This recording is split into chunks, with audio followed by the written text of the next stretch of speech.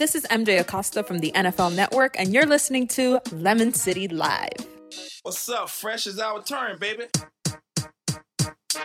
Oh, no! How dare you? Stop being a bitch. All right, Lemonheads, what's up? Welcome to episode 198 of Lemon City Live. As always, Lemon City Live is brought to you by Magic City Highlight. Magic City's 2020 season started on May 1st and will run through the end of November.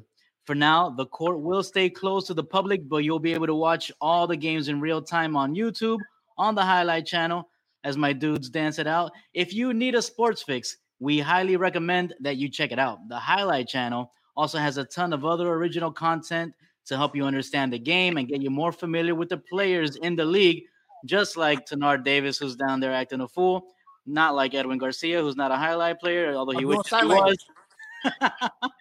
So just go to youtube.com/highlight channel, spelled JAIALAI channel. It's free to subscribe, and you'll never miss a moment of the action. There we go, Gus. So I like it. I think I did. My sign language is on point on that one. It's true. Yeah. I'm pretty sure he spelled out highlight. And you know how the governors, like when they're talking, they got the person in the top corner doing that? You're the translator. I was doing that for you, Gus. I don't know if you were signing or if you were crumping. Like, were you trying to battle me? Like a crip, like a Bloods of the Crip? Nah, man. Yeah, bro. Hey, in the Bay, we're not in the Bay Area, but I'll serve you, bro. He's wearing the LA hat, so you gotta talk to Edwin about that. There you go. I was representing there, you know. Nah, man. I guess Highlight, Magic City Highlight, but we're back for another quarantine edition of the Lemon City Live podcast, episode 198, as we inch towards the big 200 here. We're happily joined back from the disabled list, the one and only. Tenard Davis is back. This is the flu game episode. My back. I got a bad back. Y'all got to carry me. I'm going to find a way to score 30 in the fourth quarter, like MJ. We got you. That's right, baby. On today's episode, we're gonna recap the end of The Last Dance. We got some opinions on that. We'll catch up. Some sports came back. We got some things to talk about. Some actual real live sports happened. That happened. It happened. But first off, man, you know, it's always good when our boy TD is back and he's chilling in his lounge there in his big giant mansion that he's at. You know, so rocking all that sweet Canes gear. I like it. You're feeling pretty proud of today, huh? I threw all that. I saw that stuff in the closet and threw it on, bro. Threw it on. It's even a retro hat, bro. I like it, bro. I like it, man. You look good. But most importantly, man, we're always happy to have you on the show. We missed you last week. So give us the highlight update. How are you feeling? How are you doing? And what are you looking to do here? Give us a little update. Well, the season has turned out with a bang. You know, we have great commentary from Stu and give me 1 second. I just forgot his name. I forgot a guy named who's helping Stu with broadcasting the Highlight channel. He's doing a great job. No, I know his name, Andrew. There you go. Andrew and Stu are doing a fantastic job. Here's how to remember Andrew's name, TD. You're a Hurricane, and he's Andrew. I've been working with him for a year now. But yeah, him and Stu are doing a great job with the color commentary. We have some more graphics. We actually have instant replay when somebody makes a good play when you watch on the YouTube channel. We also got some tutorials on how to play Highlight and what the rules are. It's a really good season. Douglas is leading. Anderson is playing very well. We got a guy named Ikeda. He's playing well too. Vuelo is playing well. Myself, I was injured for the past 2 weeks. My back been giving me an issue. It's still giving me an issue, but you know I'm a competitor, so I try to get on the court. My mission this year, I want to win. Don't get me wrong, but I just want to play and give a good performance for the people who bet on me. But we're trying to make sure we do the social distancing. When we're in the casino, we have our chairs or our lockers spread it out accordingly. Scott, our CEO, is doing a fantastic job. Stu is doing a fantastic job. Our coach is practicing social distancing. So I think we're giving the city of Miami and the people who are watching the highlight on the highlight channel something to watch that's very entertaining. So it's going really well. That's what's up, man. I was watching the Rebote replay or recap. Rebote recap. Mm-hmm. Yeah. Hey, yo, props, man. I like the production there, giving little weekly updates. Definitely. Yeah, Lindsay is doing a great job with the production, man. Kudos to her. All that is her. Voiceover, everything is her. Her dad let her take that by the helm, and she's doing a great job. She works hard, man. I think we're doing so much when it comes to highlight and trying to promote it as a sport, not just a betting thing that you can do when it comes to making money. Our CEO is banking and hoping that we get the viewership of major companies like ESPN, Fox, or somebody who's looking for another way to put us in a slot and get more viewership when it comes to people respecting the sport, because it is a sport, regardless of the fact it's in gambling. It's a sport. And also, since sports betting is now not taboo anymore, I think it's a perfect way to try to insert us into the fabric of sports. Exactly. And highlight is actually a legit sport. It's not like a wacky sport or something like that. They show fucking dodgeball and shit like that and cornhole. You know what I mean? Why can't they have some fucking highlight?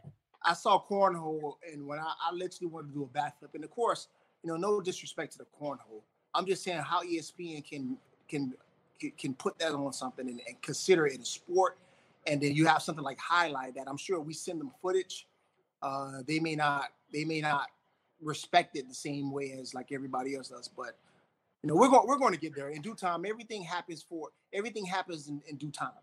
So all we got to do is do our job, get better as players. Put a good product on the court. So when those companies come knocking and say, hey, we want to promote you guys, the people who start watching this are going to say, oh my God, this is like, where has this been? Like, it just came from Mars. So we'll see.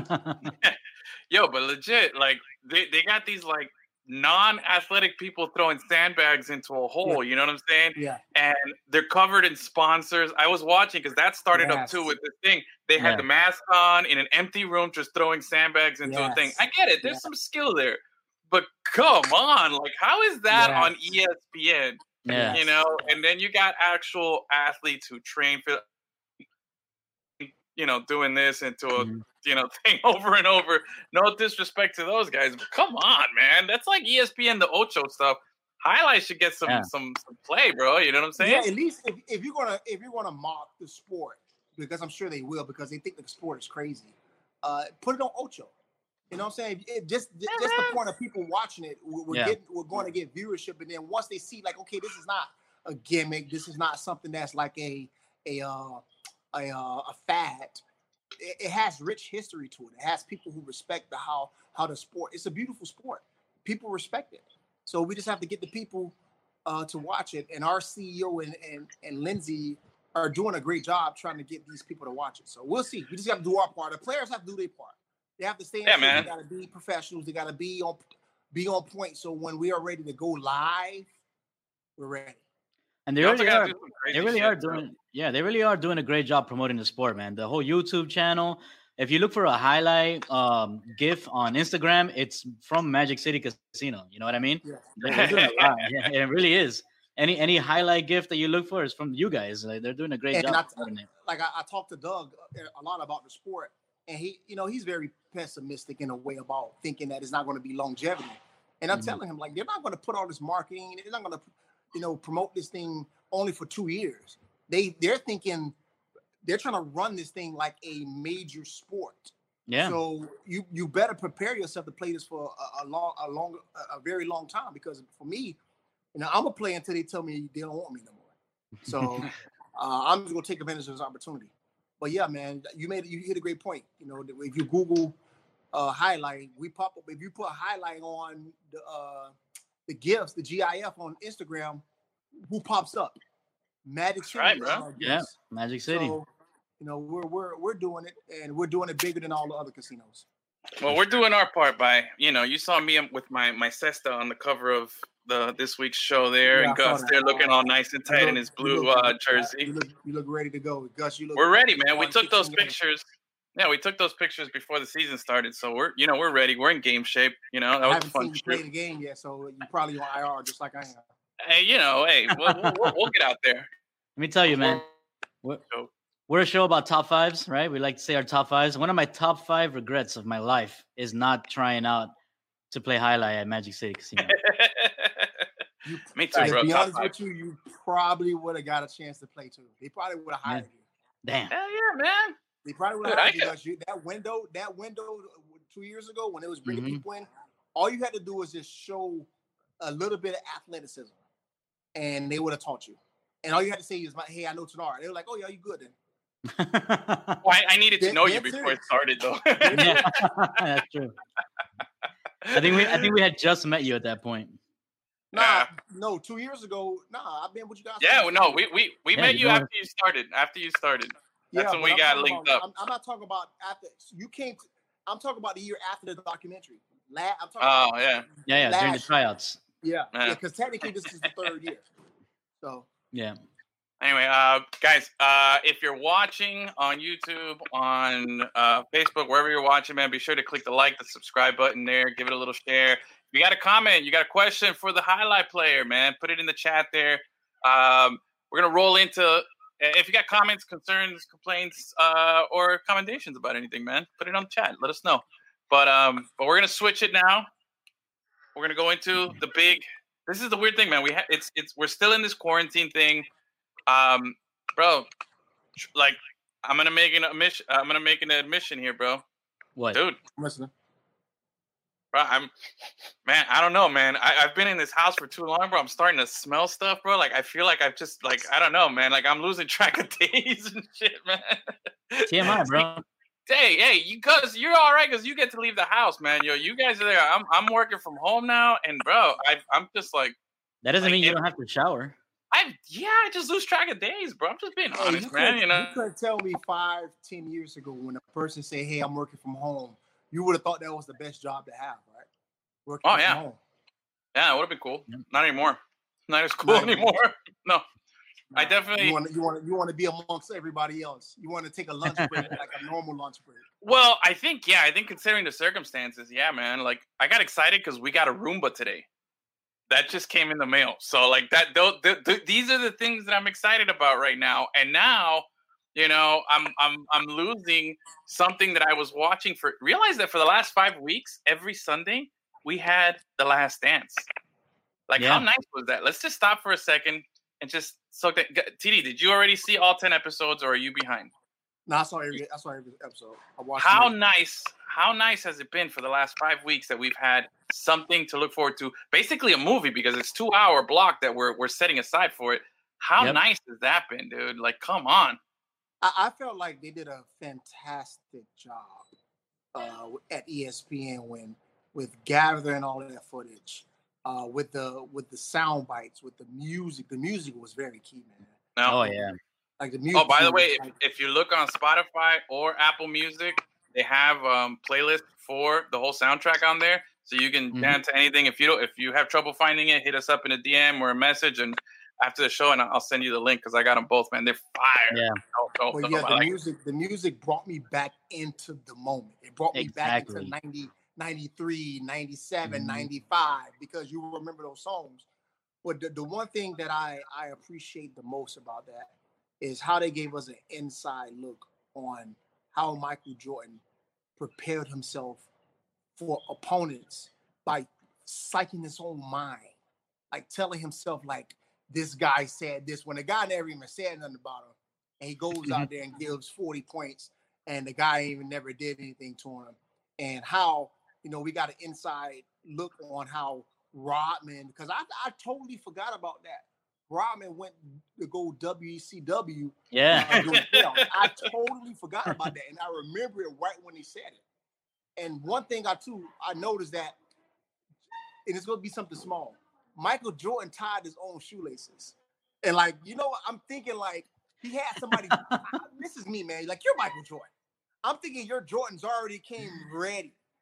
lace. Bro, he's not Eddie Murphy and Coming to America, fucking man. sleeping with his bathers and shit. Bruh, The royal listen, penis come is on. clean, All your right, look, airness. Jordan was a god, bro, back in the day. You come on, man. You know he was a god. So you telling me that I'm watching Michael Jordan, put his laces in his own shoe? I'm like, yo, where's the equipment got for that? That's his job. Yeah. So when Jordan goes to the bench, he goes to his locker. It's already ready. He knows what he has. All like 4 selections he can pick from. All right, I'm gonna go with the 1s. I'm gonna go with the 5s. I'm gonna go. They're already ready. He can make a choice. And that's what got me a little bit. It's a small thing because me being in the NFL, when we got to the game, our shoes, our cleats was already in there. Someone was laced. So we didn't have to worry about things like that. Jordan did that. This is a small little thing, but to me, I felt like Jordan, he don't tie his own laces, bro. He just put them on and go to the court. I think I found that pretty interesting too. It was kind of it was kind of peaceful, like to see a guy, because you see how crazy his life is. How he can't go outside of his hotel room, how he lives in seclusion, yet he's the most popular guy, and all this mythology to the guy. But there is some type of like peacefulness about how he gets to the game and he just sits there and he has this moment where he's lacing up his shoes, like something so basic, like a little task, kind of like how everybody says, oh, if you wake up every morning and you make your bed, you've accomplished something for the day, and I'm like, shut up. But then I see Jordan doing that, and I'm like, damn it, I'm gonna make my bed. But you know what I'm saying? It was. I feel you on that. It makes him human. It makes him human. Yeah. Because like when I thought of Jordan, dog, honestly, like we didn't have social media back then. So if we got a glimpse of any basketball player or football player, it's like you had to burn that into your retina because you're not gonna know if you ever see him again. Yep. I remember seeing Patrick Ewing walking into Coconut Grove when he was playing the Miami Heat when they had the playoffs back then, and he was walking down going to the Coco Wall. He looked like a Slender Man because he was so tall. He was walking. I'm like, yo, we knew we were running into him. Me and my cousin trying to get an autograph. We didn't get him an autograph, but he gave us a high five. And you're like, yo, nice. Like these guys are like gods. You know what I'm saying? So, seeing him being a human by just the basic thing, tying his own shoelace, it brings me back into like, man, like this guy was like the most popular guy next to even him, Michael Jackson, and probably Eddie Murphy at that time were the most popular guys in the Black community. So, yeah. So he was at another level. Yeah, it just made me feel more comfortable about him. I'm Jordan. I love Jordan, bro. Jordan can never do wrong. Jordan can never do wrong. Jordan can go kick a baby in the face. the baby probably scored 2 points on him, and he wanted to prove a point, dog. That's how Jordan can't do no wrong, man. I love Michael Jordan. And maybe he can't do no wrong, but I don't know. I'll tell you this. I agree with pretty much everything you're saying. I thought the shoelace thing was interesting. I thought the whole I didn't even pick up on that. I did. And I thought the whole like construct of everything, it all made sense, the show. But there was a couple of things like, everybody's talking about all the good stuff. Oh, it was cool. Oh, this and that. But I want to talk about a few things that I thought were a little like, okay, the whole thing is a fluff piece, obviously. This is all this whole thing is about building up MJ and making him look like, this god and everything. And they did a great job at it. I think they achieved that. But there was a couple of things that I take a little onus to, and it kind of bothers me, which is like, all right, bro, I get it. You're the most competitive guy ever, and you always want to win. But like, they kept finding a reason to say why he played so hard in every matchup that he had, and it got like kind of annoying, like, why did you play? So what was your motivation in that 97 finals against the Jazz? Oh, Karl Malone got the MVP. That's why I wanted to win. And I was going to show him wrong. Like, come on, bro. Like, all right, we get that. Edwin, you can't say being a professional athlete, bro. You can't say that. I don't know. If you're playing an 82 game season, if you're playing an 82 game season, and you already know you're the best player in the world, you already know you're Michael Jordan. You got to find motivation in some type of shape or form.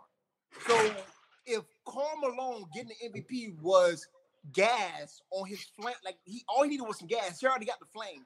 That gave him more flame in order to go into that playoffs and dominate. Like that's okay for a competitor because you got to remember you can put. We have bulletin board material. Like, I get that. So when a team says, "Oh, we're going to have our parade," this is the day of the parade, and the Super Bowl hasn't even happened yet. Yeah. You use that as inspiration or motivation, depending on how you want to say it. I get that. Michael Jordan, each game he needs that because sometimes when you're playing an 82 game season, if you're playing against the Denver Nuggets, who's the worst team in the NBA. You got to find something in order for you to get on the floor and score 50 or score 40 to keep your name as the best player in the game. So I don't see nothing wrong with him finding people to point at to fuel his anger or his madness. Yeah, TD, I agree with you, TD. Like, because that's what I picked up on also. It's like, yeah, you're Michael Jordan. You gotta find something because it's hard to just motivate yourself constantly. You have to find some sort of motivation anywhere, right? But I do think the documentary itself, it did reach a point where like every other thing was like, oh yeah, this is what Jordan used, and I'm like, okay, yeah, we get it. He does that. Can we talk about something else? I don't need to see each one thing. Like the one, when they were talking about the series against Seattle, right? And he's having dinner with, I forget who he was having dinner with. I don't know if it was somebody from Seattle or something. But anyway, he sees George Karl, the coach of the Sonics, eating at the same restaurant. Something like that. And no. It was actually on a basketball court. He saw him on a basketball court. No, it was at dinner. No. It was at dinner. They were at dinner. Okay. And he's like, "Oh, I know George Karl. We both went to North Carolina. We have ties." And George Karl just walked by him, and he's like, "That's it. That's all I needed right there. I was motivated." And I'm like, dude, you're 72-10 that season. You don't need George Karl walking by and that being the principal motivation for you to beat the Sonics. No, you need it to. 72-10 is your motivation. Yes, you do, because that the same guy who was drafted in the 7th round, who had no chance of getting drafted in the 1st round, and he feels like he should be the 1st round pick. He takes that energy every single week in football in order for him to go out there and play at a championship level. So the reason Tom Brady is the way he is, he finds every reason to play mad. Yeah. Tom Brady felt like he was the best quarterback coming in the draft that year. He got drafted. You can't. And he got drafted whatever round he did, but look what he's doing now. So you can't. You can't for 15 years. What happened? You can't for 15 years only rely on self-motivation to be the best player in the world for 15 straight years. You gotta get creative. To fuel you. Okay. So George Karl, obviously I think he said it was fake, right? When he did that, I can't remember. No, he said it happened. Okay, so you're telling me that if you're walking by somebody and you feel like you're the best anchor at ESPN, whatever, but you're not given the respect that you do, and they give you an assignment to do and go, interview somebody, you're going to do everything possible to make that interview be the best interview ever. You're going to have your B-roll, you're going to have your edit looking like you're going to have your graphics, but each week you're going to do that in order to tell ESPN, hey, look, this is why I feel like I'm the best. So every week you find a motivation. You're going to see a female who you feel like shouldn't be on SportsCenter that day, or you're going to use that as a motivation. So the point is, Jordan has to find a reason every single week in order for him to get on the court and dominate. Because if he leaves it up to himself, just to go out there and self-motivate, he'll be burnt out by week 15. Okay, I'll say this. You have somebody agreeing with you here. But can you, and okay, again, I'm just trying to spin this around a little bit and see it from a different perspective. Can something be said about somebody who's that much better than everybody, who's so on top of everything, not having to resort to because to me, some of this stuff, the way it was portrayed on the documentary, seems extremely petty. Again, you gotta blame ESPN. You can't blame Jordan because but Joe, no, but Jordan, you know what? Jordan maybe it is petty. Maybe it is petty, but that's where Jordan had to go to find that motivation, because he even said it. There was some times where in the games where he's playing, but then as something happens and then he takes it up a notch, because you can't self-motivate yourself to that extent constantly for fucking 15 years. to play your hardest at every second of the game. You know what I mean? Like, I mean, but you gotta make shit up. There's a lot of guys that have had great careers, obviously, and they've been successful, and everybody motivates themselves differently. But how don't you know they didn't use that formula? The only reason you know Jordan used that formula because ESPN promoted it. But Well, hold on. And I know that a lot of people do use that formula, but I also know that being like this, like his acceptance speech at the Hall of Fame was an FU to anybody who ever doubted him. And it's like, dude, you're so big that even at this moment of self-humility and just thanking everybody for your own accomplishments, you're still going to be picking at people who doubted you. Like, that's one knock on Jordan, that his competitiveness almost turns into pettiness, and it rubs a lot of people the wrong way, myself included. But that's why he's on route. But that's why he's sitting on the mountain by himself. That's fine. That's fine. Always be the but I'm saying there's a lot of people that don't, follow at every footstep of his and adore everything that he does. And to me, I think a lot of people look at this and they're like, dude, did they really need to like show every single person that he had to use as motivation? Like, I felt there was way too much of that. You know what I mean? Like Carmelo, George Karl, that guy, that random Washington Bullets player in the 80s. Every guy. Like nobody's free, bro. Nobody's free. Nobody's free. When you're trying to be the greatest of all time, because this is what you don't understand, Edwin. You're trying to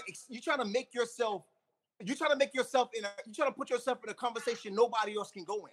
Kobe can't go in a conversation with Jordan. LeBron James can't go in a conversation with Jordan. And both of those players are petty. God rest your soul, Kobe Bryant. Shaq is petty.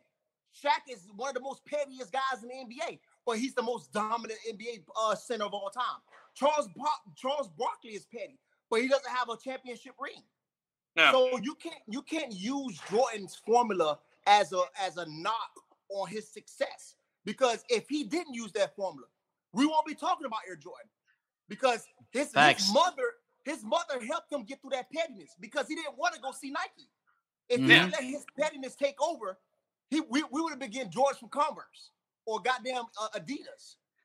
So that's why Jordan everything happens for a reason. That's why Jordan is he has his own. You have Mountain Rushmore and you have Jordan Mountain. Jordan is nobody else on that mountain. Nobody. I get you. Again, I'm just showing a different perspective as someone who I love Jordan.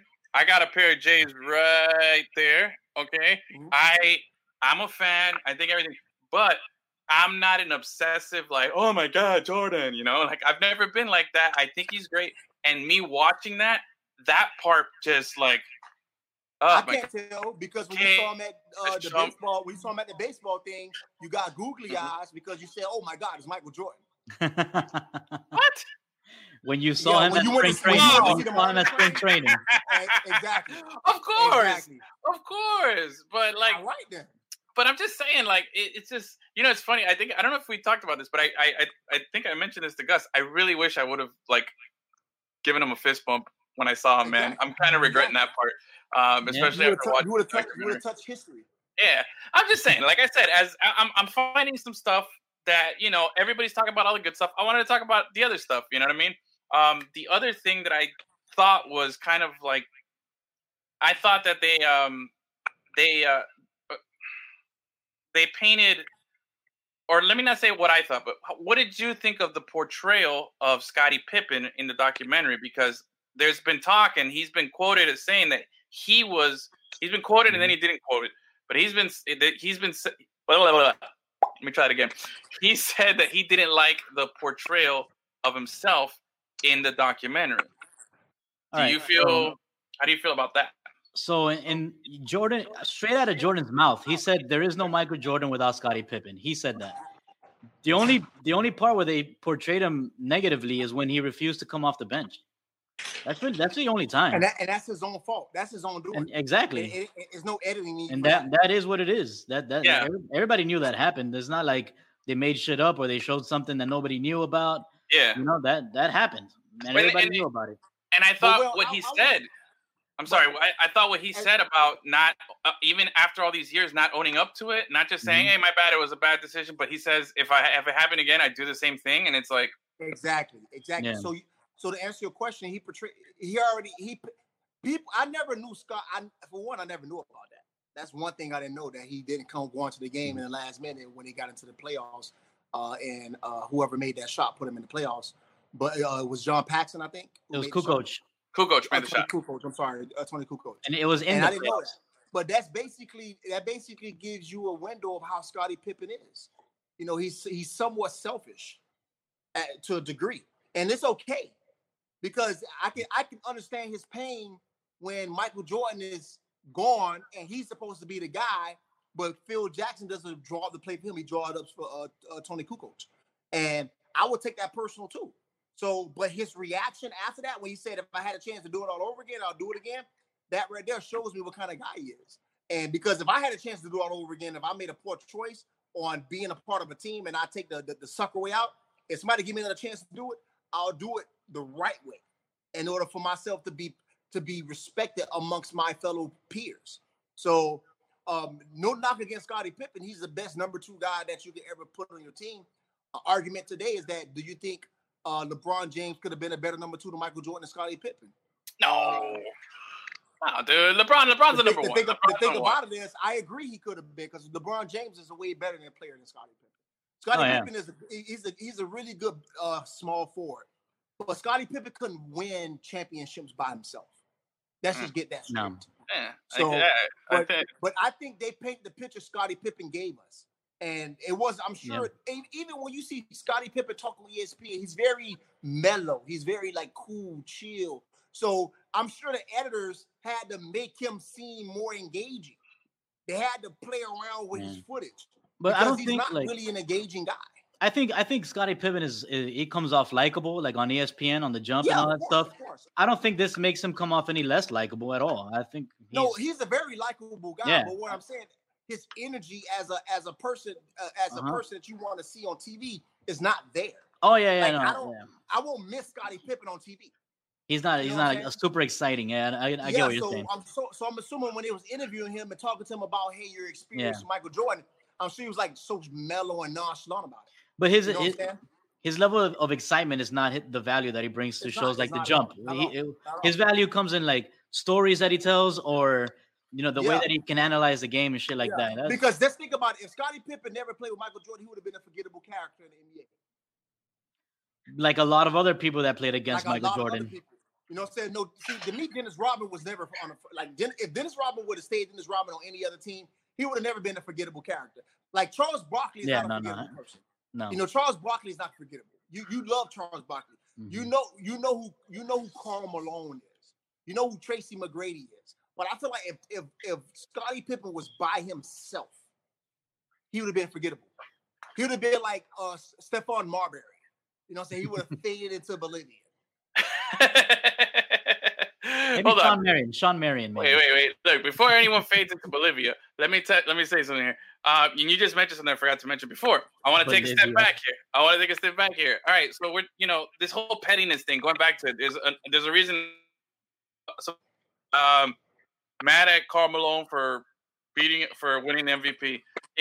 But I thought it was very good that they showed who went into the team bus after losing the finals and congratulated Jordan in person.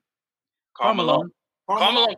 I was like, yo, and it's like, you're going to be petty about that guy winning a thing, and he came up to you and congratulated you like a real man. And this is the same guy who, hold on. Edwin, remember, the Bulls complained about the Pistons not shaking hands and shit. But he was Karl Malone when the Pistons were beating him. He did the exact same thing. You're missing he congratulated them. Statement, man. He congratulated them. No problem with Karl Malone. So Karl Malone going on the bus to shake his hand was not. I need fire. Even what Jordan even said, he earned the MVP that year. He played great, but I needed that to happen in order for me to have the fuel. All right. Well, I after watching the show, one thing that stuck out to me, man, which was pretty interesting. He's like the water boy. He has to visualize and attack. Okay, when you put it like that, okay, now you're playing to my. Yeah, I like that. I like that comparison. Yes. Yeah. Now you're playing to my comparison. Okay, I thought this was interesting. So Jordan, he got cut in high school, or he didn't make varsity when he was a sophomore. Yeah. Yes. He didn't make varsity a sophomore year. Sophomore. Steve Kerr got one offer to play college, Arizona. Mm-hmm. Dennis Rodman got one offer also from a small school in Oklahoma. Yep. Scottie Pippen was the freaking equipment manager at middle of nowhere, Arkansas. Yeah. University, and all four of them were integral parts of this second dynasty. Mm-hmm. And Steve Kerr is the only guy to win 4 championships in a row. I think some crazy shit like that, bro. That's something, man. Like it takes you, like it shows you, man. It doesn't matter how you start, it's how you finish, And even if it doesn't work out great, you see a lot of these guys that are hyped up, these Ball brothers and stuff that you start hearing about from the time they're little kids. Yeah, pressure. That's a different level of pressure. I get it. I'm not gonna knock that, but I think it was refreshing, to look at it and understand it. I didn't know that stuff about Pippen in particular. Fucking equipment manager at the college level already. Like, are you kidding me, bro? What the fuck? But once he grew 6 inches, and then the rest was history. Because he already had. Said. Yeah, he grew 6 inches in the summer. And look at you. He grew 6 inches in the summer, and he already had a basketball skill set. Yeah. So he was able to dominate after that. What the one thing, who's going to go down just a little bit closer to Jordan's excellency? Yeah, Phil Jackson. It's Steve Kerr. As a coach. Oh yeah. You know what I'm saying? Like, people don't say too much about it because we know Steve Kerr as the Spurs. I'm sorry, as the Warriors. The Warriors head coach. But he won 4 championships and won another 3 with the basketball team, so he has 7 in total. And he's a beast. Mm-hmm. and he handled everything correctly because I didn't even know his father was murdered in Lebanon. What's that country? In Lebanon.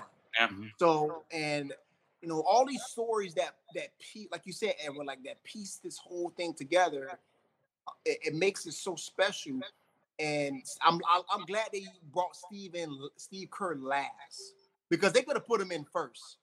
You know what I'm saying? But obviously it wasn't correlated going into the 1998 championship, so they had to find a way to get that in there. But they pieced him in so well, and they stayed away from obviously Warriors stuff. They didn't ask him, how does this compare to the Warriors and all this stuff. They stayed away from that because the fact that they understand how important his shot was to win that 98 championship. I can look at this documentary every month and not get bored of it. Let me ask you a couple of questions there. Now that this documentary is over, you look moving forward since the Bulls. What would you want to see? Do you want to see a Lakers dynasty that continues off of this with Phil Jackson and what he was able to accomplish, winning 5 more championships? Or would you want to see a spinoff with Steve Kerr and what he's been doing with the Warriors? Like, I think what though? That's a pretty dope. That's a great question, Edwin.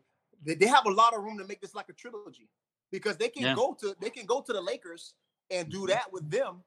And then after a couple more years, go to Steve Kerr when he's done coaching and talk to Klay Thomas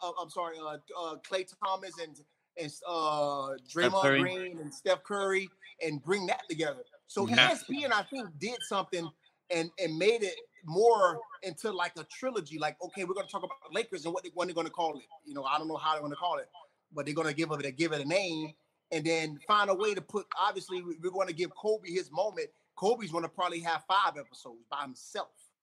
You know what I'm saying? They can easily do that and find a way to make Shaq more involved. So I like that, Edwin. That was a great question, man. I'm curious. I want to see. I think both would be interesting spin-offs, man. We should. You know what? Let's do a poll. Let's do a poll after we're done here on the. By the way, if you're watching, check out our new Facebook group that we just started. It's called the Lemon City Live Daily Lemonade. We figured, you know what? We go on Instagram and we have an audience there. We have an audience on Twitter. We have an audience on Facebook through the page. But we wanted to have a place where everybody can communicate at the same time and share things and not be limited to the limitations of the channel that they're using. Like on Instagram, you can only comment on somebody's post, but you can't share anything. You can't engage with them so much. On Twitter, you have a character limitation because, you can only reply so much and you can't really put too much media. So we were like, you know what? Let's just create a place. I know it's not for everybody, but if you're watching and you have Facebook, search Lemon City Live, Daily Lemonade. That's a great place that's a place where the three of us are active and engage with everybody. And at the same time, just create a community where, people are involved talking shit. And that's what I want to see, man. I want people. What are you laughing at, Gus? Long story short, we wanted to create a community where we can all engage with each other. Yes. Thank okay, you, sorry. for I'm giving the next term. Man, all right. Keep going, bro. You keep going, man. But hey, to piggyback what you were saying though, Edwin, you think they should do something like that with the Heat? When LeBron James came here? I think in due time. I think. I saw this. I didn't save it, but there was a list going around. I don't know who put it out. If it was ESPN or something.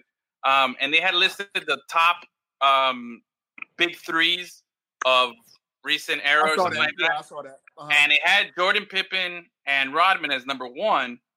But then I had a beef with who they put number two. And it wasn't LeBron. It wasn't Kobe, Shaq. It was they had Tony Parker, Ginobili, and Duncan. Now, I know Duncan won 5 championships, and Parker won like 4, and Ginobili won 4 and everything. But I'm sorry. I never looked at San Antonio like – first off, I never even called San Antonio a dynasty. I think to be a dynasty, you got to go back-to-back at least once. They never did that. They got all their 5 championships spread out over time. I think it was a great thing what they did. I think they were a powerhouse, but I don't put them up in that same category. And as far as big threes, I thought they had Bosh, Wade, and LeBron at like 4 or 5 or something, somewhere in the middle there. I'll share it in the new group. I'll share it there and see what people think and whatnot. But no, I agree, Edwin. That was a great. You know what? I agree with you twice today, bro. That's rare. That's very rare. That's rare. I don't know if it's my back, like going to my brain, but I agree with you twice today. Yeah. You've been on the DL too much. Ginobili and Tim Duncan, it was a great team, but I never considered them a big three, me personally. So never did either. I give them the respects of the NBA because they were a great team, but not in that category, putting number 2 as a big three. Now I feel like they were consistent enough to win championships when there was like no other dominant team. You know what I mean? Yeah. And if you want to put them in the big three conversation, not number 2. They could have slid down. Yeah, exactly. Throw them down. It was way too high. Don't put them number 2. If you want to consider them big three, fair enough. But they don't rank in the top 5. Hell, not even. Okay, another one. So it came out today that the guy who delivered the pizza to Adam sick for the flu game, he says, "Yo, that's total BS." Like he's calling crap on the whole story. I don't know. We're factually unfactual. I don't fact check shit, so I'm gonna take the guy's word for it. What do you guys think? Do you think the people in some pizza parlor said, "Oh, this pizza's going out to Jordan"? I don't know how they would know it's going out to Jordan, other than they know he's staying at the hotel. But they're not going to tell him. They're not going to tell him it's going out to Jordan. They won't. The only thing I think they would know is like, oh, they're delivering it to the hotel. What an NBA team is. Yes. But even then, like, I'm sure they'd like, if you're Jordan's handlers, because you saw he's surrounded by like a tight group of people. I feel like they would have said, "Hey, we're gonna order a pizza." They should have gone to pick it up, or if they do delivery, they wouldn't have, like, guy here. You know what I mean? And then what the fuck, Jordan? Sketchy. That's what you're saying? Yeah, like, come on, man. Like, they show up with the pizza, and then nobody touches it. I ate the whole pizza. 5 guys, get the fuck out. 5 guys in the car. Come on, man. Like, come on. Now, I'm kind of calling bullshit, too. Don't get me wrong. Like, I'm not saying the story is not true, but 5 guys, and cars weren't big back then. They didn't have, like, a fucking Yukon Denali. You know what I'm saying? Come on, man. It wasn't like Amish people. And you in Utah, too. You know what I'm saying? You probably riding in a fucking Pontiac Savannah, some shit like that. So I think Jordan did get sick. I really think he did get sick. I'm not going to doubt that. Mm-hmm. I'm not going to say it probably was the pizza. It probably could have been some earlier, and then he mixed the pizza, and then they probably got him sick. Or it could have been food. So, I'm not going to say it didn't happen, though. Because, Jordan, what when you probably would have said, oh, he want to probably put some more pizzazz on the game. Oh, Jordan plays sick in game 7. He scored 42, and come to find out he was never sick. He just wanted people to say he was sick. You know what I'm saying? Like, he was. I don't think Jordan go that long. He was sick. I thought remember, Jordan can't do no wrong, bro. I know. Wrong. This is why I tread lightly with you guys, because I know one guy in particular. You know, I got to be careful what I say about, you know, your airness. Gus, you were gonna say something? Do no I don't mind what you say. Gus, Just, you know, just say factual shit. I went you all the way, Gus. He cannot do no wrong. If Jordan come and slap me in my face right now, I ask myself, what did I do wrong? Like, what did you do? You don't ask yourself anything. You just say thank you. I'll probably say thank you. Now I'm about to probably win some money. I'm not even gonna sue him. Damn, dude. Nah. We good. Nah, real talk. I'll probably be like, "What the fuck?" I would be weirded out. Yeah, I'll probably ask for some shoes though. I gotta get some shoes. Now, I'll definitely ask for some shoes. Now, with the whole flu game story, I thought, you know, wow, what a great fucking mythology. Like this whole documentary was so fucking amazing. Like, because everything was just like, bro, this is a movie. Like, are you kidding me? But I thought it was funny. There was a former or a football player named Andrew Hawkins. I don't know if he's still playing or whatever. I was with him with the Montreal Alouettes when I was in Canada because he's with the team for a little bit, and he also came to the broadcasting boot camp. So he's a really cool dude. Oh, you know Andrew Hawkins? Oh, okay, cool. He probably won't remember me honestly, but I was when I was with the Montreal Alouettes in Canada in 2010 because we had Coach Trestman as the coach. He was on the team, but he was hurt. He was dealing with an ankle issue. So after that, he went and got signed with the Bengals, and the rest is history. Yeah, but, he's with the. Yeah, but and I was also with the broadcasting boot camp with him. That he articulates very well as a sports guy, and he was able to get picked up by I think he works with ESPN, and he works with he has his own Twitter podcast that he does every week. So big ups to Andrew Hawkins. But go ahead with your story. Well, anyway, Andrew for sure remembers you because nobody can forget the presence of being in the presence of Tenard Davis. Number one. Number two, he sent out a tweet after the thing. I don't know if you guys seen the tweet, but it was awesome. He wrote, my second year in the league, wild card playoffs versus the Titans. I got sick as fuck, 102 temperature, had to switch my room so I wouldn't get AJ Green sick. All I was thinking is I'm going MJ flu game on him. I had 2 catches for 15 yards and a fumble, and we lost. Yeah, and you see what he does, like because I follow him on Twitter too, and he does little stories, and he did a reenactment of Rodman one time. It was great, bro. It was great, man. And bro, we got to get him on. Again, he's doing a great job with his content, man. Like big ups to him, bro. He's doing a great job with his name.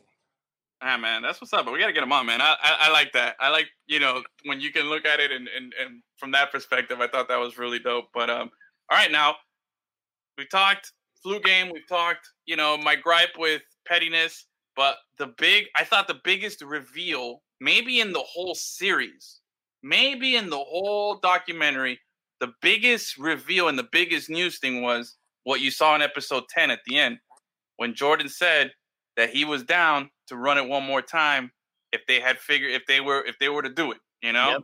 Yep. Now, obviously, you know, Pippen left to the Rockets, Rodman got released, Kerr released, Jordan retired, and Phil, I believe, left. Steve was traded to the Spurs. Yeah, traded to Spurs. Mm-hmm.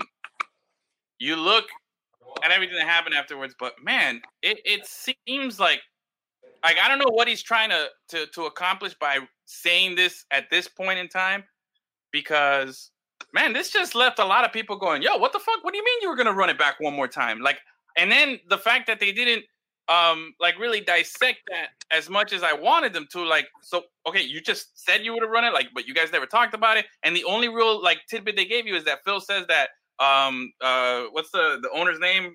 Jerry Reinsdorf. Yeah. Reinsdorf calls him into his office and says, hey, if you know the job is yours if you want to come back, even though at the beginning of the season, which the whole Jerry Krause thing at the beginning of the season saying, I don't care if you go 82-0, you're you know, this is your last year. Like, there was a lot of weird shit in there. Like, but you guys are in the middle of like you're going for 6 championships in 8 years and all this stuff.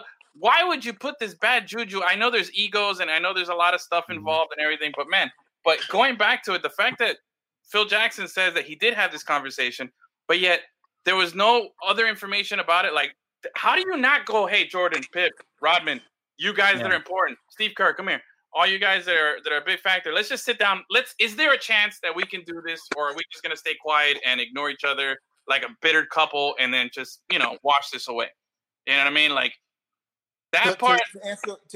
To get to your question though, Edwin, it's easy to say, it's put it in that frame that once the championship was over, that these guys didn't communicate with each other.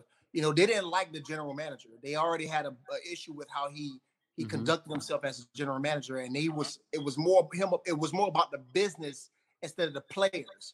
Now you got to think about it. The owner himself knew the cap. He couldn't keep all these players. So in a owner position, you're not going to go to guys like Michael Jordan and all these guys to take a pay cut, because you already kind of know the answer to it. You know what I'm saying? And so, and this general manager wasn't going to go to them either, because he didn't want to go behind the CEO. I mean, not the owner's back. He already told Phil Jackson he's not going to come back, but the CEO is about to go behind the general manager back to bring Phil Jackson back. So there's so many moving parts that, and for one, you got a lot of chiefs that are in the kitchen trying to cook, when the head chief who really coordinates everything, that's the owner, is the final say. So when he went to Phil Jackson and Phil said, hey, I'm not going to do it, he kind of, you think about it, was Phil's fault. Because if Phil said, I'm coming back, everything else would have took care of itself. So Phil not coming back is the only reason why this thing wasn't put together. So you can't put it on Jordan. You can't put it on Pippen. You got to put it on Phil, because Phil was brought. He gave Phil the envelope. Hey, I want to bring you one more time. Phil's like, nah, because he didn't want to get in with the GM again. He already had the issues with the GM, and he didn't want to be in that room again with him. But I just think if you got all these, right, at the end it becomes a question of numbers, man. If you got Jordan, if you got Rodman, and you got Phil Jackson, well, obviously he was on the corner of Jordan. If they came in and said, look, yo, we want to do this. This guy doesn't want us to do this. I'm pretty sure they're going to listen to Jordan and the larger group. As much as Jerry Krause was an important figurehead in creating all this stuff, I still think like they would have listened. I think we're not being told. You're missing the point. Phil Jackson did not want to work with the GM anymore. So regardless of the fact, the GM had to go, but he wasn't going to fire the GM. But I'm saying, you can't fire the GM because he brought 6 championships. But you can't fire the GM. But if you're the greatest player in the world and the coaches won 6 championships, and the rest of the team say, "Hey, we want to come back, but we don't want this guy back as great as the GM was," I think they would listen to the players. Coming back without Phil Jackson. You keep. I know, but I'm saying if Phil Jackson said, I'm just saying, I think Phil Jackson had the clout. They would have came back. If Phil Jackson would have came back, they would have came back. I get it. What I'm saying is, if Phil Jackson had said to the owner and said, "Hey, I would like to come back. If we get rid of the GM, I'll come back." He wasn't going to do it though. I'm just saying that's the thing. I find it a little weird to throw that in at the end of the documentary, like, "Oh, I had this conversation." Because believe it or not, all right. Don't shit on the GM now. The GM is the architect of the. For sure. I think the documentary painted him negatively too much. You can't fire him, Gus. It's bigger. Believe it or not, it's bigger than Jordan. The team, the Bulls is bigger than Jordan. So you got to think about it. If you take away the GM, that team never happens. Exactly. So like from the owner's perspective, I feel like he didn't want to. Like he felt like Jerry Krause could have built another championship potential team. Maybe he wasn't gonna, like, obviously you can't ask him to build what he had just built, but he probably felt like he could put him in position to maybe win another championship down the line, and he didn't want to sacrifice all the years of the future for just one more season. You know what I mean? Exactly. That's probably where he was coming from. Exactly. So if Phil would have came back, it would have been a toxic environment between him and the GM. Automatic. If Phil knew that. I think it's fair to say that if coming back is the reason why this thing never happened. Well, I think it's fair to say that if they did come back and run it again, Krause wouldn't be there. I don't think unless he would have. Sure. He would have had to have been like, all right, I was wrong all along. He would have walked out. He would have probably walked out on his own. Yeah. So now let's look at this. Who won the championship the following year? The Spurs. It was strike. There was a lockout that season. They beat the Knicks. It was a 55-game season. So Yeah. the age of the Bulls players wouldn't have played a factor. Pretty like not as big. Yeah, it would have helped them out. It would've- It would It would have helped. been beneficial. Now, out of it, which I thought this was interesting too. Obviously, the Bulls, in their whole run through the 6 championships, the only time they faced the Game 7 was twice, and against the Pacers, right before the Eastern Conference Finals. That was the last time, and only the second time that happened during the run. That's impressive. I can't, can't fuck. There's nothing you got no answer for that, man. You LeBron got to a Game 7, so. But anyway, I think that team, because the way it was painted in the documentary was that Pacers team was probably the toughest challenge that they had in the East, especially throughout the 6 years that they won. That was a team that they didn't match up well with. They struggled with. I mean, Reggie Miller. I mean, he was all over the place. You had the Duncan Dutchman. You had everybody. Now they ended up getting bounced in the first round by the Knicks the following year in the playoffs in '98. Yeah, they got bounced in the first round and they were the 1 seed because the Knicks were an 8 seed, and obviously it was just the lockout shortened season. But if they say the Bulls came back, let's say I think if it would have happened, I think everybody would have come back except Pippen. I don't think Pippen he signed that contract early on in his career where he wasn't getting paid, and they made a good emphasis of showing that he was underpaid. But you signed that contract. Jordan signed a contract that was similar. He just got paid a little more, and then once his contract was up, he signed those $30-something million a year contracts, 1-year deals. So I don't think Pippen would come back for 1 year under a small thing like that. They wouldn't be able to afford him. I think Pippen, no matter what, he was going to cash in that big paycheck. You know what I mean? And rightfully so. He's been this guy, and he did. He signed this huge deal with the Rockets right after. So I don't think he comes back. But I still think you could have gotten Rodman, Kerr, Jordan, most of those guys, maybe picked up somebody. I heard I was listening to some people talking this week, and they were saying that Krause was actually really, really big on Tracy McGrady. That he was real high on Tracy McGrady, that maybe he could have put him on. So who knows? I mean, it's one of those things that maybe they could have filled it in. I personally believe Pippen would have came back. You think so? Maybe Pippen would have, because one, it was a short season because of the lockout. Yeah. And two, I'm sure they could have padded his paycheck the same way they did Jordan. Yeah. They could have probably because the season was shortened, and they could have found a way in a contract, depending on how the CBA was structured, to give him more money. Yeah, would have signed a 1 year contract. Probably. Yeah, with a 1 year, probably would have gave him like double, like $15 million that year, just for 1 year. And I think that would have made him happy. He still would have got his big payday, because I don't think that shortened season would have affected his market value, because he's still coming off of 6 championships. So I think he would have came back for the 1 year, because Jordan would have spoke to him as well. Yeah, exactly. That's what I was about to say. I think Jordan, the influence of Jordan would have been a big thing. Now, the question is, though, would they have won the following year? Because that Spurs team, bro, you had a rookie, Tim Duncan, a seasoned David Robinson, who was, on his downhill, but he was still a force. Sean Elliott was the guy over there that they had, was one of their shooters. That was a good squad that would definitely not match up well. John Avery had the point guard. Yes, I think, man. So, which leads me to think, and I think the consensus is that the Bulls, they keep making this analogy. You always want to leave a party 15 minutes early, not leave a party 15 minutes late. That's the analogy everybody's been using all week, and I think it's perfect for this. And I think even after all this stuff and after everything they said, could they have run it back and won 7 and made it a 4-for-4? Maybe. But if it didn't happen, then I think there's more. You gave an analogy saying that you rather leave a party 15 minutes early than. Yeah, I think they did right. I think they did right the way they did. But you never thought about this. What if it's your party? You ain't got to go nowhere. And it was the Bulls party. It's the Bulls party. They were still the reigning champion. They were still the people that people feared. They were the team that people feared. Yeah. And either way, they still would have been the best team in the East. The only team I think that would have gave them a go was the Pacers. Even though the Pacers lost against the Knicks had a strong team. But when you play the Bulls, you bring your level up just a little bit more. And I think the Pacers would have played the Bulls much harder and they underestimated the Knicks. I'm just gonna say that they underestimated the Knicks. That's why they got blown out. No. So, but the thing is, though, I think the Bulls could have ran it back. I personally believe that Jordan still had a good 2 years left. A good 2 years left at his prime. And he could have took the Bulls. I think he would have won that year.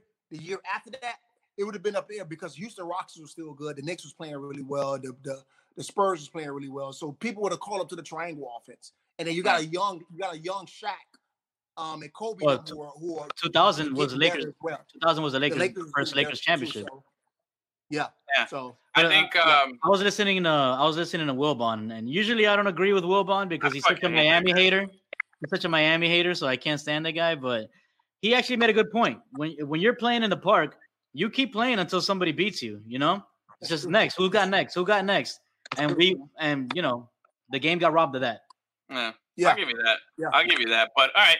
I want to answer this question right here. Yeah, that's what I was going to say. So is there a GM today that could pull that move and not get fired? What movie are you talking about? I'm assuming he's talking about the 82-0. Yeah, about getting rid of Phil Jackson, even if he would have won all the games. I think maybe Pat Riley could probably get away with that.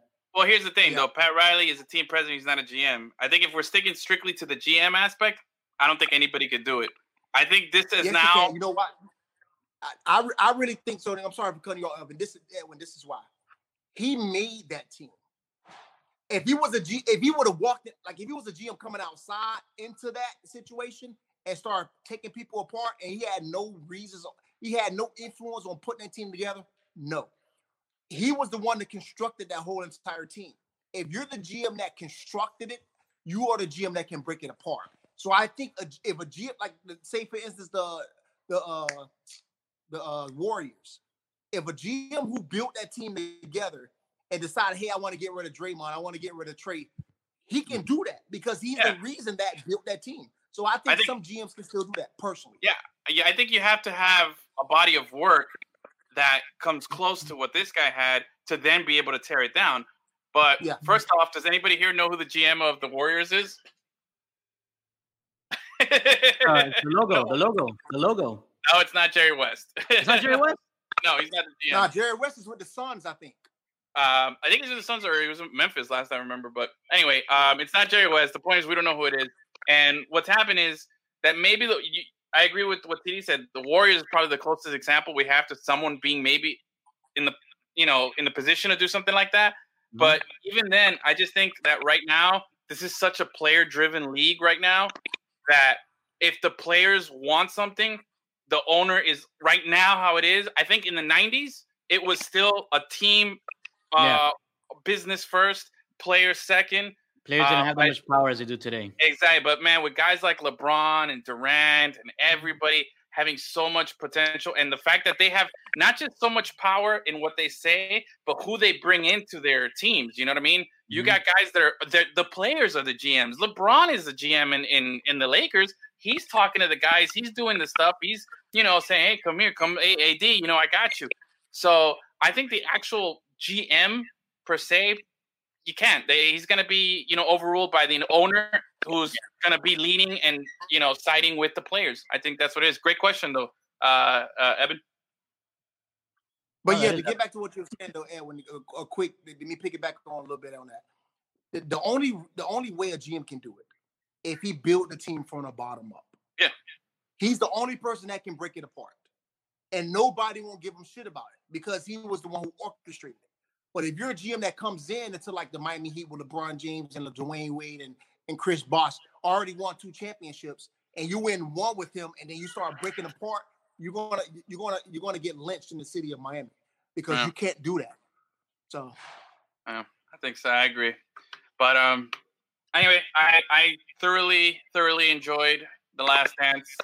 I think a perfect example of leaving a party too late, 15 minutes late, was Jordan coming back as a wizard. Yes. I mean, I got the jersey.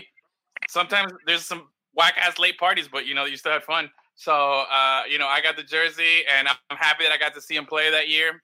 That was the only time I got to see Jordan play in person, so I'll take that with me. But yeah, I think that covers it. I think I hated it when he came back. I hated it. Yeah, it was tough to watch at times. It was tough to watch at times. See, that Jordan wasn't trying to find extra motivation everywhere. Exactly. That's why he didn't play like Jordan. Exactly. He wasn't trying. He wasn't trying. I didn't like it. All he wanted to do was way to not be petty at the worst time, you know. I know, right? He was so bored. He was tired of being the owner of a team. He wanted to go play basketball. That was his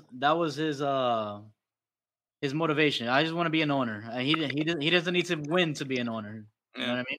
And he's the owner now, you know, over there. So, but hey, you know what's so funny though? Fun fact: Jordan is worth more than the old Bulls owner now. Probably. So the owner used to own the Bulls back in the day when Jordan was playing. Jordan is worth more to him right now. Nice. That's crazy.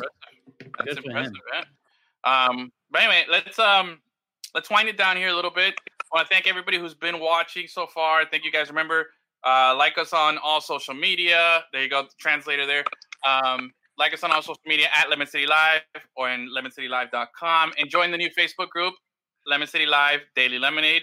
It's on our page. You can find it in the group section. And if not, just hit us up here in the comments and we'll send you a link. But anyway, before we wrap up, we started this week to get back to a little bit of normality sports-wise. Everything is still weird. But we're starting to finally see some live sports. We had Bundesliga. You know, we've had Korean baseball. And it's not a Hulu commercial, I promise. Yeah, we have live sports.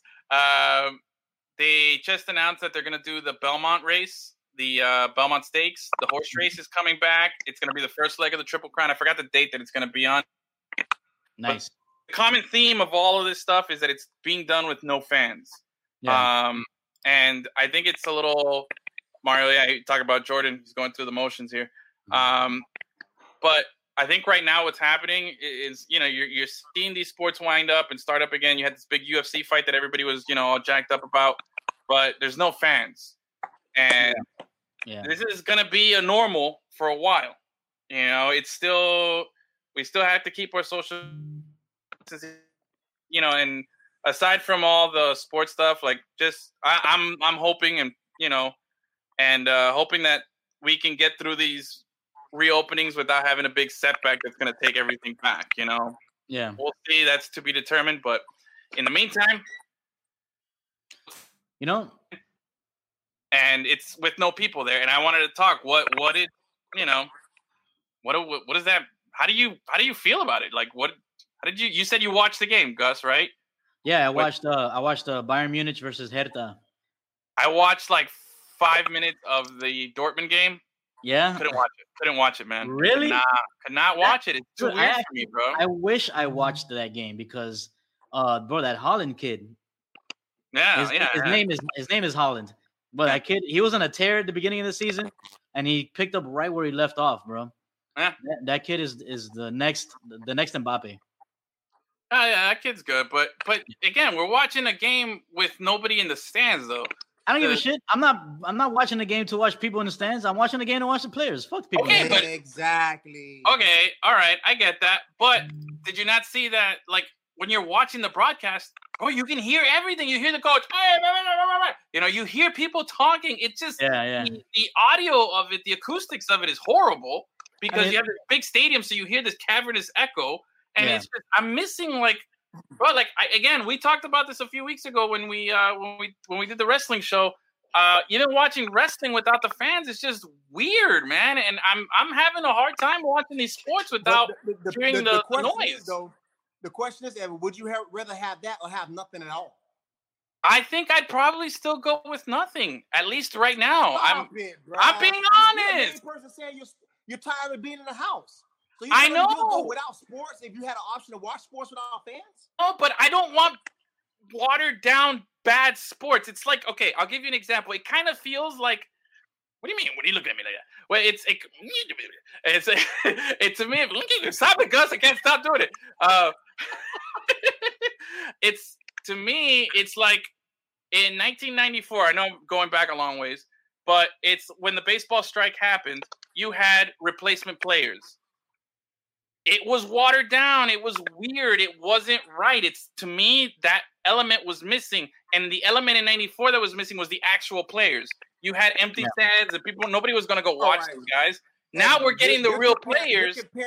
You're comparing a lockout with guys who are standing for more money or more respect with replacement players, and with the players who actually play, who are the professionals who train every day, just have to play without fans. You're still going to get great play because they're going to be competitive. They're not going to lay it up. I guaranteed you this, Edwin. When the NBA comes back, this is going to be the best NBA you get in a long time, because these guys are going to be in shape. They're going to be motivated, and they're going to have a lot of guys who are not healthy, and you're going to get the last best. I'm thinking they're going to play 10 games and then go into the playoffs. This is going to be the best playoff basketball that we have seen probably since the Jordan days. I guaranteed you that. Yeah. See, I agree with Mario. It's easier to get into the games with fans, cheering against you. And I'm glad I got somebody on my squad. I agree with that, but not to the point where it's better to just not watch sports. You know what I'm saying? Thank you. Now. I'm being honest. I tried watching the soccer. I didn't like it. I didn't want to watch cornhole. I wasn't into that. No, dude, let me tell you, when I was watching that Bayern game, I forgot which player it was. I think it was Alphonso Davies. He did a fucking sick ass move, I think he nutmegged somebody or something like that, and I got just as excited as if there was fans in the stadium. I was everybody's different. Everybody's different. I'm again, we're factually unfactual, and we don't fact check shit, but I give you the facts, and my fact is I didn't like it. I watched it. It was weird. I couldn't get into it. I tried putting it on mute. That helped a little bit. But then it felt like I'm half-assing shit. I don't like watching stuff on mute. So if you go watch a spring football game, if you go watch the Canes in their spring football game where you can't, it's like you're watching it like on the field. There's no fans in the stands. Just watch it. You tell them you can't appreciate that? I could appreciate that because I know that that's a one-time thing. That's a spring game. I don't want my regular season and everything to be like that. It's just weird. This is going to be a temporary thing, though. This is not going to continue to be fair. I know, and I'm just saying it. I don't like it. I'm grateful that we have something. I'm grateful that we have something, but I'm not appreciating. I want to hear you being grateful, bro. Let's be grateful that sports are coming. I'm always grateful. I'm grateful that you're here. I'm grateful that you're playing highlight, that you're happy. I'm even grateful for this son of a bitch over here that's looking at me. I'm grateful for all of you guys. Stop doing that, Gus. But it's what are you doing? It's like the Brady Bunch show here. But yeah, Iris, she's with you guys. It's better than nothing. It's just weird, and she's excited. I was excited about watching NBA games. Danny's got some comments. Players need to make a playlist. Maybe that'll help. What if they pump some sound? That's a great idea, and they just got to probably pay the person whose rights is to play the music. But I like that. That's a great idea. Yeah, I play some music. What about this? What if they were to pump in artificial crowd noise? Yeah, that too. I could be kind of in that. Huh? What if they accidentally play a laugh track though? Hey Gus, come on, Gus. Don't leave him hanging, Gus. Don't leave me hanging, bro. Come on. Hey! Oh, you want some? Here, I'll pour some on you. I try to knock it down. All right, we're getting really corny. But I'm just, like I said, I'm being honest. I wasn't excited. Maybe it'll grow on me. Maybe after a couple of weeks of this, it'll get better. But I'm just, again, my initial reaction is not crazy about it. I kind of wish I'm still at a point where I would rather not have sports than to have weird sports. And to me, this still feels weird. What's weirder than this though? Sex dolls in the stands. Yes. That's not Evan joking around. That actually happened in Korea. Yeah. FC Seoul. They put sex dolls in the stands, but they dressed them up like people or whatever. Yeah. But I don't have a problem.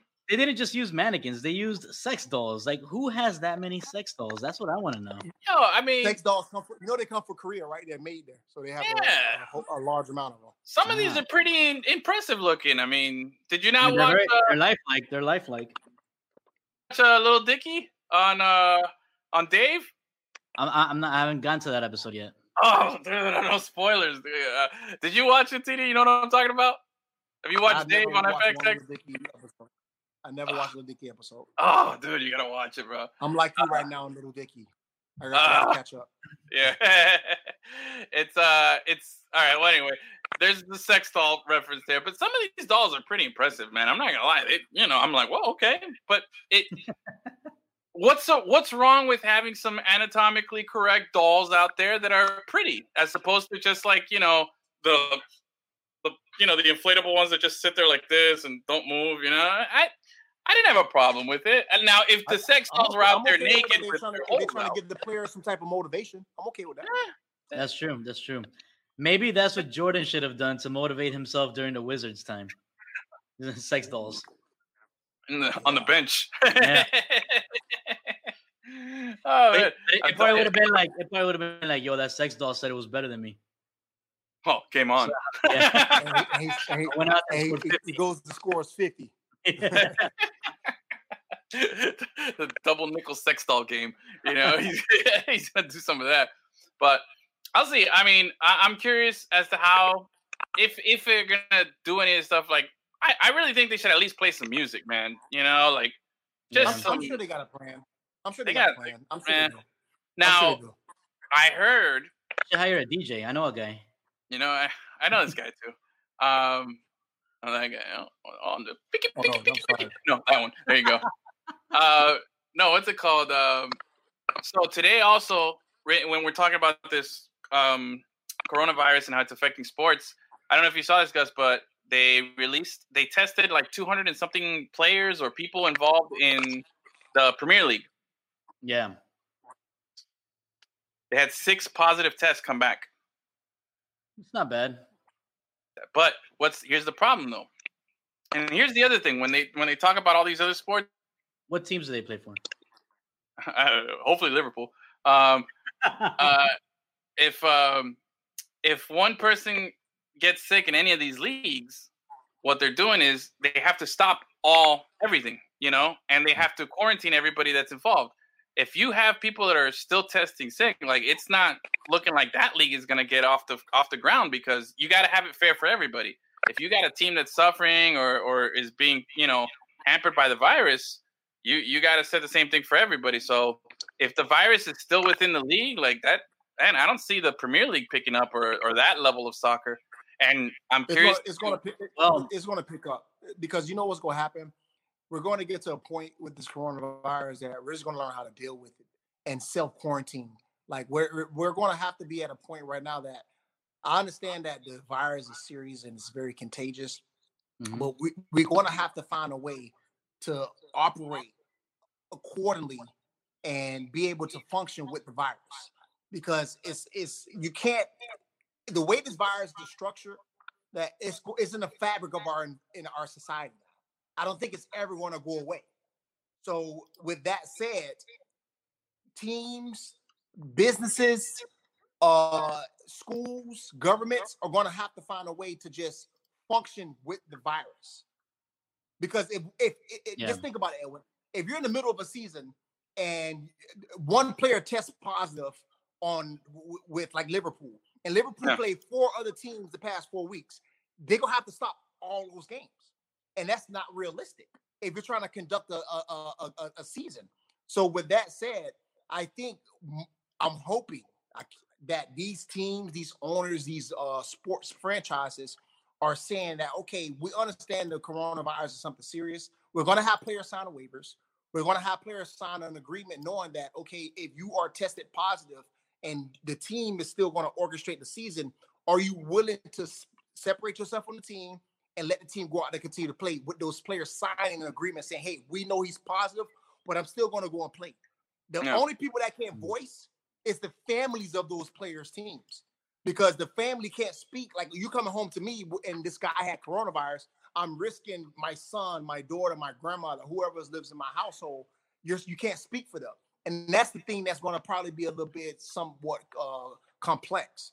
But I personally believe that we're going to have to play with this virus. We're going to have to, because business, the bottom line is money. Yeah. And money is bigger than the virus. Yeah. And now a picture from the Tampa Bay Rays was on a show, and they were talking about, and he's like, no, man, he's basically, you got billionaire owners asking millionaire players to take a pay cut, so that they can do this and risk their lives so that, people can make some money here. And it's kind of becoming a bad look for them overall. And nobody's looking good in this because of what's being said. But again, you mentioned money, and that's a huge thing here, man. Like baseball right now, they're trying to salvage anything right now because this happened right at the start of baseball season. They got affected. Basketball had a part of the season that if they don't finish their season, they could still push it back and wait, but they had something already. Baseball's in a tough predicament. This hit them, right in the middle, right at the start of their season, and it could wipe out their whole season if they're not careful. Now they're trying to do some stuff and they're, scrambling, but it's going to be interesting how, I think a year from now, when we're doing episode 300 or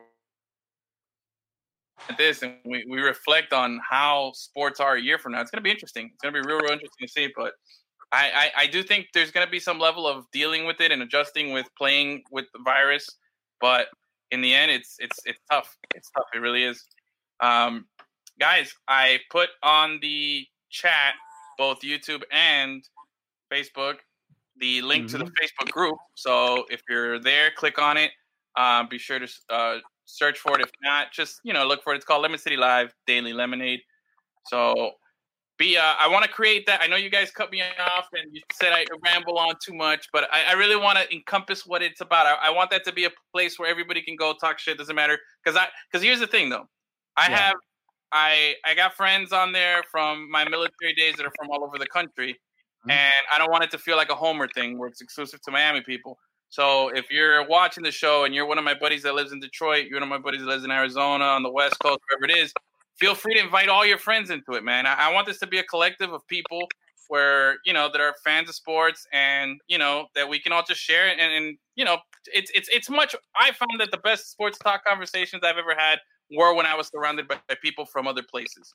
So that's kind of what I want to create here. You got different perspectives. Exactly. Different perspective, different things. That to me is the best conversation. So I feel like this is a great opportunity and a great thing to do. So if you're in the group and you want to invite some friends, I had a friend of mine who messaged me. He says, hey, bro, I invited my uncle in the group and then he invited a bunch of people. Is that cool? I was like, yeah, bro, like that's totally cool. So, by all means, go on there, check it out, man. And at the same time, I want to use that the same way we do with WAFs and their group. I want to use that as a content bucket for show topics, things like that. Anything you guys want to talk about, making it a more inclusive show with the people watching it. So today's the start. A few weeks from now, we'll see how it's growing, but I think it's going to be a cool thing, man. So for sure, if you're on there, share it, have other people join it, and it'll be a lot of fun. So guys, right. I think we've run our course here. TD, so happy to have you back, bro. See you guys. So, let me punch Gus. Boom, boom, boom. There it is. So violent, bro. For the extreme close-up. Oh, hey. Oh, there we go. Hey, guys. All right. So, here's the camera. Oh, there we go. Picture from the banners where I'm like, or what? No, I'm like, and Gus is like, All right, I'm the only one doing it. Fuck you guys. Anyway, so last words, comments, complaints, bitches, moans, anything? Nope. I'm gonna go stretch and get ready for it tomorrow. There you go, bro. I'm actually pretty excited for the next 3 30 for 30s that are coming out. One is about Lance Armstrong. One is about Bruce Lee. The other one is about Mark McGwire versus Sammy Sosa's epic home run race. Yep, definitely. Hey, Black Sammy Sosa. Yeah. I'm definitely. Oh, and check us out. Our next episode. Our next episode is going to be on Friday. So if you're watching there, it's what is this one-on-one stream? Gus versus Danny pay-per-view. I'm down. Let's do that. One-on-one stream. So yeah, man. Oh, I want to do a little Twitch. I want to do some gaming. I want to do some esports stuff. We did a little poll in the group, and we found that people are interested in marble racing. I don't know about that, but we'll try to figure all that. Let's talk about it on Friday, man, for our first ever Lemon City Live happy hour episode. Yeah, man. We're gonna be chilling. It's gonna be laid back. Every Friday. Everybody there, you gotta have a drink. Yeah. If you want to be on the show, hit us up. Just gotta have a drink. That's what you gotta have. That's the thing. And my battery is about to die. Go. Bye, guys. Thank you all for watching. All right, guys. I love y'all. I'll talk to y'all tomorrow, man. Guys. Later. Bye. Laters.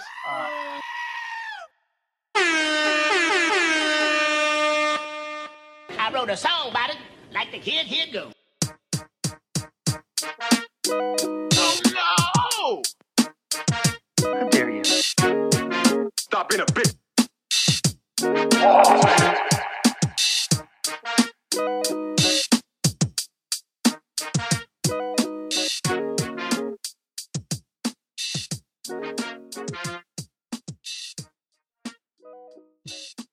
Lemon City Live every Tuesday. Records, played on Wednesday.